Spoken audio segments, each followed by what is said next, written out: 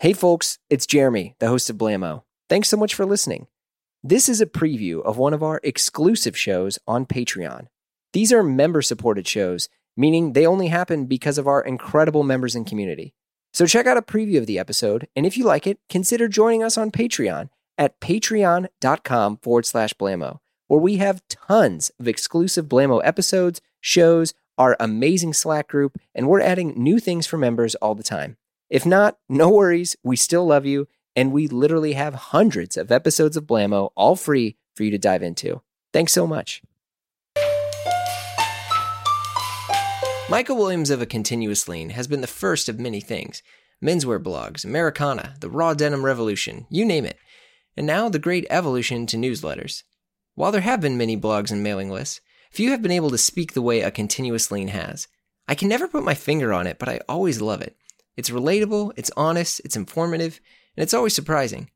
Michael came back on the pod to discuss his evolution to newsletters, the future of menswear, the demise of Brooks Brothers, and why he's still excited about New York City. It's Blammo Extra, and everyone's favorite Michael Williams is back. Well, I mean, it's funny because you are like a huge reason why the show kept going. Is because I think when I first did this, you were one of the few people that humored me when I kind of begged and pleaded, like, please come on my little podcast that I'm trying to do. First of all, no one has ever begged me to go on to anything. Well, I'm not that important, but yeah, I mean, I think like when I heard just like our conversation and just how well it turned out. And then, the first season of the podcast that you did, you have a really nice way about doing these interviews. There's like a natural curiosity. I think like even when you were doing it, there was no stakes, right? It's like you're just starting out, putting your flag in the ground, probably weren't sure how many people are listening. I remember that day very vividly. You came very prepared. You were like super I had notes. Yeah. I feel like you did research.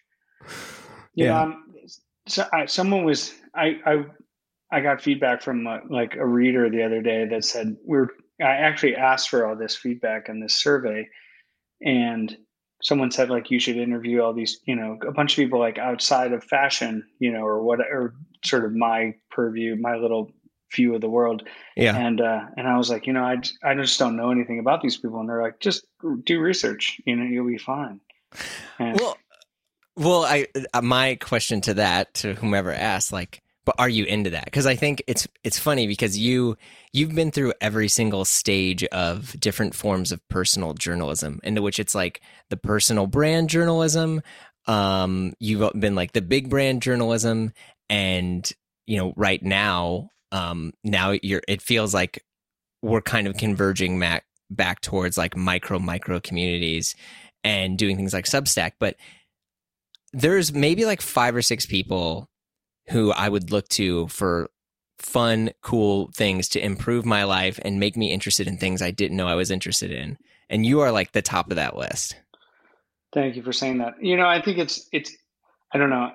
I think my stuff is relevant to me, and all this stuff is like, everything I've ever done, it's, you do get comments, or I don't know, you build a following, you see there's like views or whatever metric you want to attach to it, but you never know. It's like mostly done in a vacuum, right? So you never know, like if people are just being nice to you, or if, it's like, you kind of don't know like how these things hit. And, I think that's like I think going through all of this, the one thing I've really learned is like, it's like you have to, and I'm bad at taking criticism just in general as like me as a person, right? I think that's something like I always have to work on. Mm-hmm. But I think a lot of people, you end up getting a lot of external abuse, and it makes you really have to be tough about taking criticism. And, you're putting your work out in the world, and you're doing the same thing. Anytime you do that, you're really opening yourself up to a lot of vulnerabilities, right, with people. And I think everyone's got an opinion, and I think it's hard to get through that. It's hard to be passionate about something and then have people come back at you, negatively. And not that it's all negative, but it happens, and I think for me, it's like, it's been like a wax and a wane of all those little of Good Jake the Gallagher callback there. I have to send him a check every time I say that. Only the real heads will know that. Yeah. Um, But yeah, it's a wax and a I think wane. you go through like all the good and the bad and all of it, and I think if you look at the five other people you probably would want to take advice from, they're all probably highly successful, and then I've got a fledgling Substack. Uh, well, so okay, and so this is the best part about you, and shared this with other folks. You're kind of the everyman in the best possible way, and I mean, you wear that on your sleeve. Or you're like, I'm from the Midwest. I love nice quality American things like you made the American list, all of that stuff, and I think you become a bit of this lightning rod for the industry because everyone's like, well, man, like, he's just a regular guy and look, he's doing it. He's not this elitist dude. And then they'll come at you with whatever feedback, comments, whatever you want to say. But my response to those other people are always like, yeah, but you didn't do it. You didn't do it. And here you are getting upset about this, but like, go make your own blog, go have your own point of view, go have your own perspective. Like, I love that you're talking to me about toilets and you're talking about handmade shoes within 5 sentences of each other or something. I mean, it's so that's always my 2 cents back to some of those folks where it's like, please start a podcast, please start a blog, please start a Substack, and God bless you and continuing to dive deeper into the wonderful micro communities of clothes and menswear. But like, don't get off my lawn. Like, don't be mean here. It's, I think it's easy to criticize. It's like, I don't know, it's like a fan of anything else or like an observer of anything, right? I think it's easier to be back, like 50 feet back and look at something and criticize it as opposed to, doing it every day. I think like to create something even marginally followed is incredibly difficult. Like, look how much noise is in the universe in terms of, I mean, just look at newsletters, right? It's like, it's incredibly complicated and there's so much noise out there. But I was just thinking like, when I started this thing, I was like, I just don't see where's the one for me.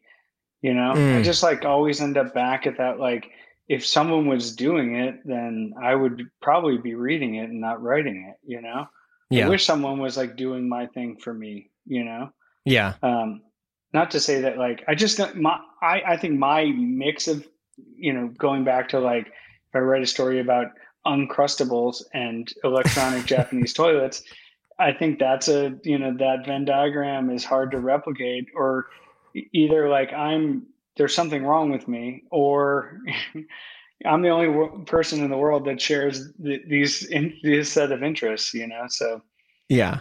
Well, so on the Substack, we'll like kind of jump right to it because ACL existed. Everyone knows like when it first started and how it grew and grew. And then all of a sudden, I mean, you told people about this, but like you kind of just put the pause button on the website and then have slowly reemerged as like a short and long form newsletter. yeah, I don't know. I set this thing. Well, I stopped writing the site. It's hard to write a blog every day. Like Joanna Goddard or Cup some of of these Joe. people that Yeah. Cup of Joe, like people that have like maintained that and done it consistently, over a decade. It's that is like one of the hardest things in the world to do, and good for them. I got to a point where I just didn't like what was happening in the space, right? Like in menswear. It's not that it like wasn't, you know, all of What the was stuff happening that you didn't like? I just think it became like, I don't know. There's like a parallel, but I don't know if it's all that good. This is like, I'm just going to throw this out there. Go New for it. York City got really expensive and it became a lot less creative.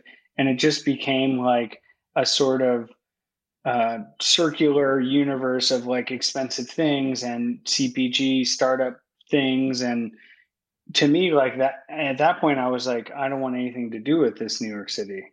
Mm, And I think the New York City, going forward, I think what all the bad things that are happening to New York are going to make it really great for young people in 2 years. I think it's going to mm, become a lot less expensive. It's going to become a lot more creative.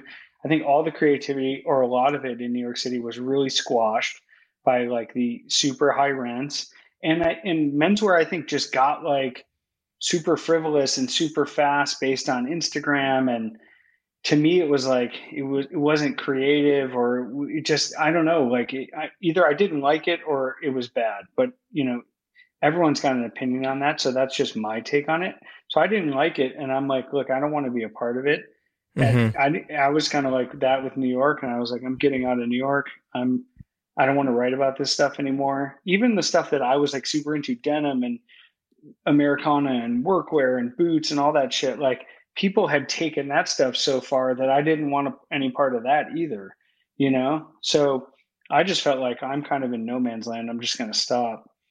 And then at a certain point, I don't know, I got mad about the PPE stuff, like that we can't make a mask in America. It's just pathetic. Oh, yeah. And that kind of like, that just like pulled me back in. And then, I don't know, David Coggins like actually said to me, he's like, you should just write about whatever you want, like whatever you feel.